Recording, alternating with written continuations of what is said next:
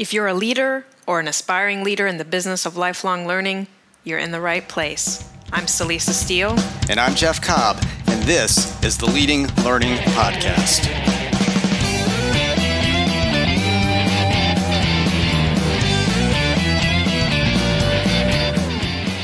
Hey there, welcome to episode 106 of the Leading Learning Podcast. In this episode, we're going to talk about lessons learned from big learning companies. Before we get to what we mean by big learning companies and those lessons, we want to offer a resource. And that is a resource to help your learning business, no matter how big it is. We developed our learning business maturity model specifically to help you move to full maturity as a learning business, from wherever you are right now to being a truly innovative, fully effective, firing on all engines sort of learning business. And you can find out more about the learning business maturity model, which is free, at leadinglearning.com/episode 106. You'll also be able to get access to an assessment for your organization to find out where you stand in terms of maturity right now as a learning business.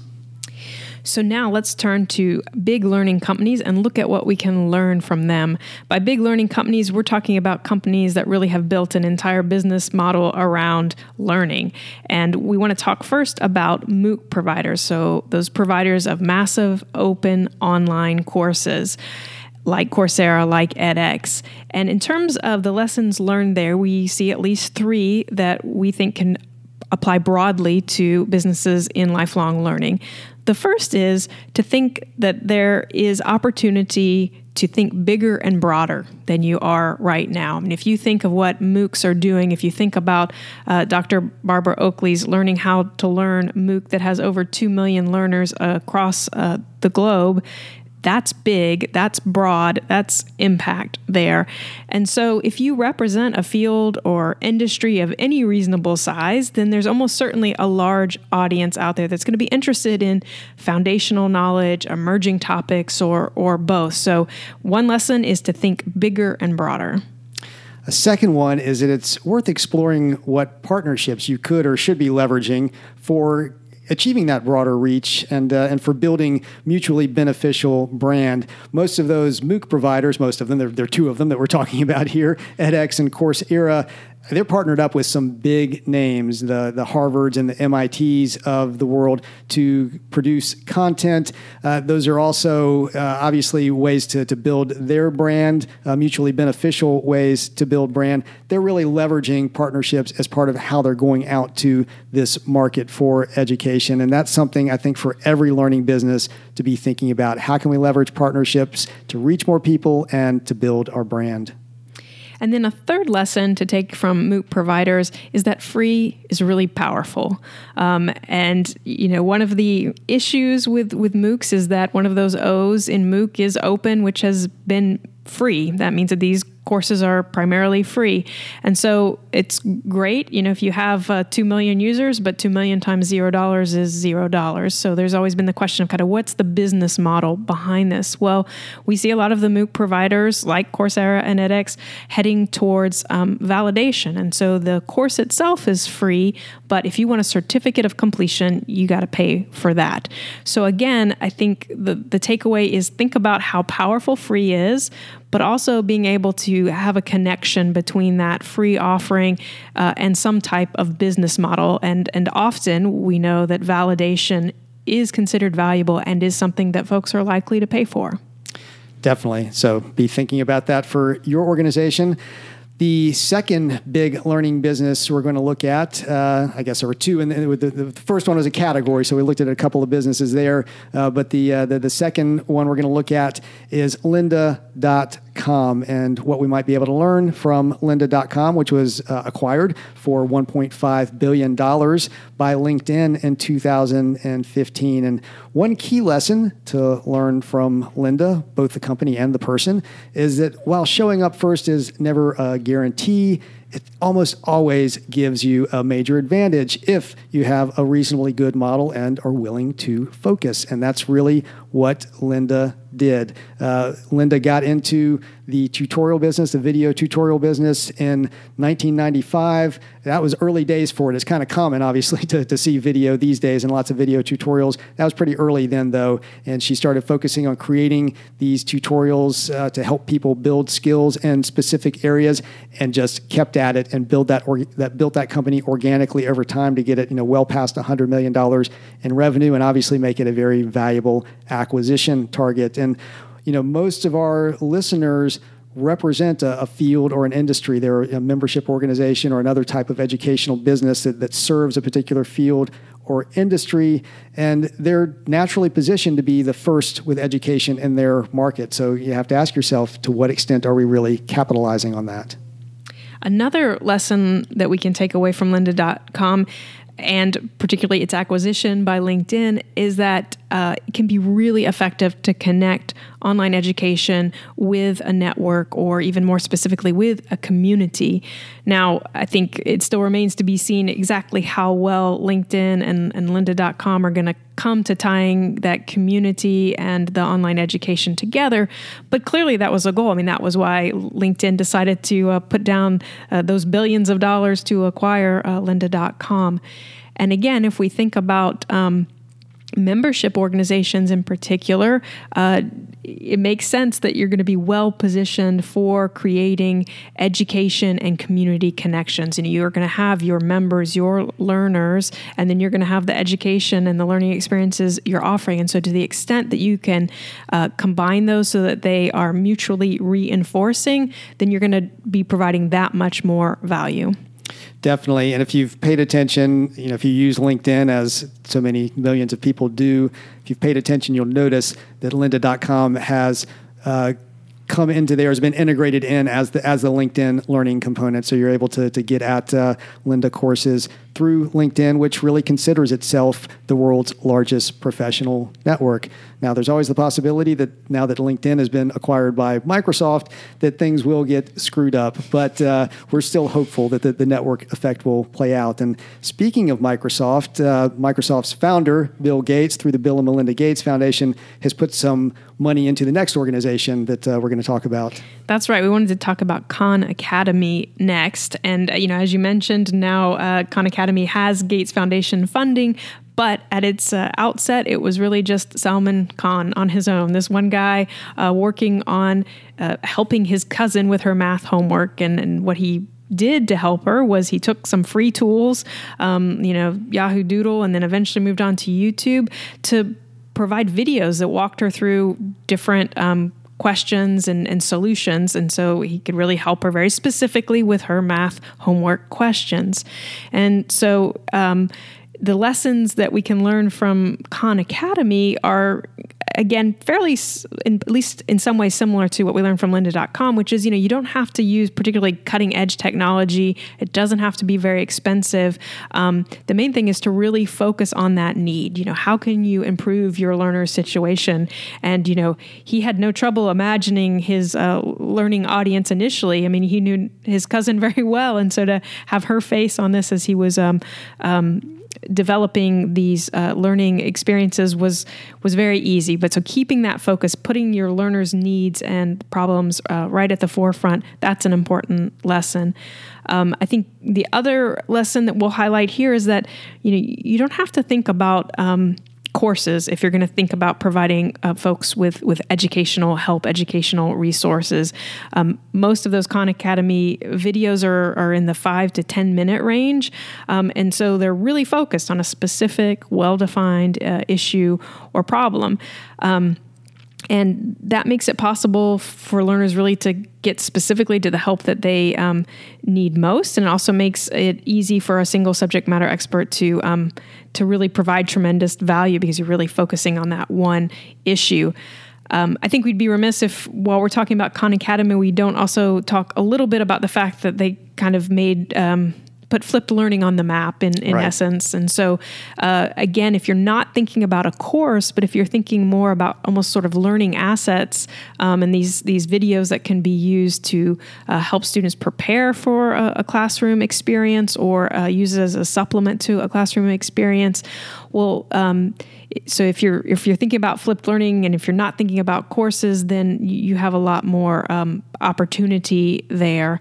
And we should also note, too, that these videos basically are what many people have come to consider kind of the prototype of micro-learning, Right. short and video-based.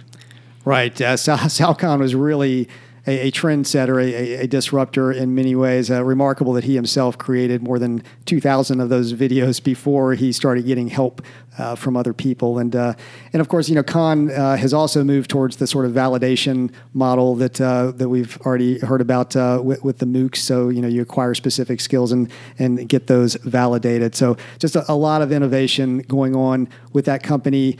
And again, like you said, mostly because they were willing to dive in, roll up their sleeves, not stress about the technology or think they didn't have the right technology, and just basically get it done. Now, the next one we're going to talk about is we're still in the video realm. Video is a big theme here, obviously. If you don't have video as a big part of your learning business right now, you might want to think about that.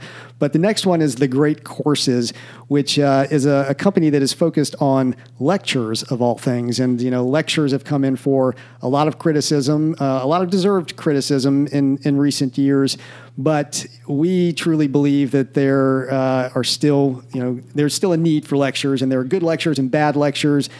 The Great Courses really are about good lectures, and I can fully testify to that because I am basically a Great Courses addict. I don't even know how many of them I have listened to and re-listened to at this point and taken notes about, just like a good learner should. So a key lesson that we will take from the Great Courses is that while lectures are most assuredly overused and very often done badly, they are not a thing of the past. And I don't think, the death of the lecture is much overstated. Used in the right way, they can be extremely valuable. And really, learners actually like a good lecture if it is the right thing that they need at that particular point in time. And the Great Courses has really focused on delivering great lectures and obviously had a great deal of success with it.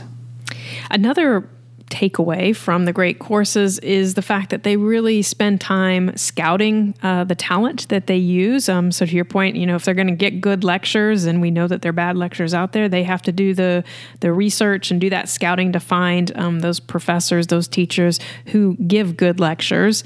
And then they really work with those teachers to craft and create these courses. So I think a main takeaway, and this is something we've certainly talked about and written about often before, is this idea of really investing in your own talent. So if you work with subject matter experts, make sure that you're out there looking for the best in your field, in your industry, and then make sure that you're supporting them in their role of delivering your educational experiences. And so think about what you're already doing. Think about what you could do better to support your teachers, your subject matter experts. Yeah, it's a real opportunity area and really growing as a necessity for organizations that want to succeed in the lifelong learning business. Another lesson, the final lesson we'll take from the Great Courses, is that they really put their money and their service where their mouth is, so to speak. So, they offer a money-back guarantee.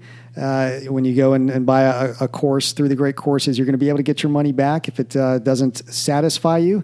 And that's not something we see very often, I would say, among the organizations that we've typically worked with, mostly trade and professional associations. When you look at their catalogs, you're not necessarily going to see that money-back guarantee. You're not going to see it in many university catalogs either, even in the continuing education departments. And a money-back guarantee can make it feel so much safer for the customer. It creates goodwill in the process. Yes, there will be some people who take you up on it, so it will create some administrative hassle, but the numbers are usually quite small, particularly relative to the benefit you'll get for making the purchasing process easier for people because they feel secure, that they're going to be able to get their money back if it doesn't work out. So the Great Courses does that. In fact, we'll link to their guarantee page. Another thing I'll note about the Great Courses, they've got that money back guarantee, but they also have invested in service. They actually instituted what's called a course knowledge component to their service training, and all of their customer service representatives keep a course knowledge notebook on hand with notes about the courses. So they were actually able to talk in a substantive, meaningful way with people who call in or email in about the courses and really provide a good level of service. Even though they are not themselves the subject matter experts, they're well prepared to engage on the subject. And that can really make a world of difference in the overall quality of the experience. And I think if there's anything to emphasize about the great courses is they just really have focused on quality with a very tried and true medium, the lecture. So next, we want to talk about Udemy, and I'll mention sort of in passing that Udemy's business model is the market maker model. I think that might become clear as we sort of talk about this a little bit more. But what Udemy does is it really has provided a set of tools and a process that makes it very easy for subject matter experts to create and then offer their own learning experiences. And this has been a role that associations have often played for their subject matter experts. They've sort of been the access to the market for their subject matter experts. But as times have changed, as all the technology has opened things up, it's become easier for subject matter experts to kind of go out and do their own thing. We've talked about entrepreneurial subject matter experts, the ESMEs, in other places, and kind of that ability to just go out there. And so what Udemy did is they saw the potential there. They really decided to focus in on those subject matter experts, provide them with a platform and tools so that all they had to do was kind of show up with their knowledge in a particular topic or skill, and then put together that course, and then they didn't have to worry about marketing it because Udemy provides this marketplace for them. So that's kind of what we mean by the market maker model, that they are providing this this shopping venue, very sort of Amazon-like, but focused on learning specifically. And so while that has been a focus for Udemy, there may still be an opportunity for your organization to kind of take on a subset or a particular slice of the market maker model. So to think about, is there a way for you to really help work with your subject matter experts to produce content, for you to provide some tools and some processes that empowers them and gives them really much more flexibility in sort of then how they offer that out to your market, but you're doing it sort of all together under one umbrella, under the same auspices.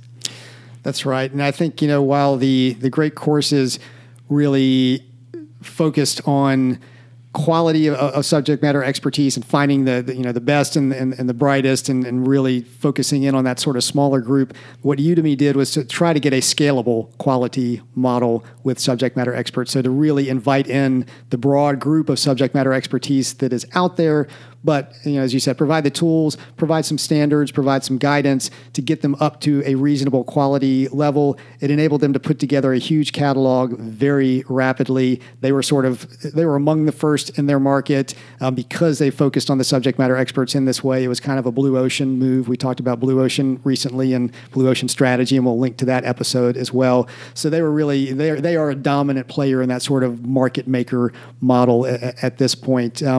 Now, regardless of whether you go for that kind of making the market type model with your subject matter experts, certainly a lesson to draw from Udemy, and this was a lesson we got from the great courses as well, is that investing in systematically supporting your experts and delivering great content, that's just a smart move all around. Whether it's the lecture model, whether it's the market maker model, organizations really need to be supporting their subject matter experts in that way if they want to maintain the quality levels that are needed to really stand out in the current market for lifelong learning.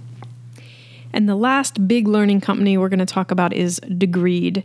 And when Degreed got started, it really wasn't dealing with content creation the way these other big learning companies we've talked about so far have focused on content creation.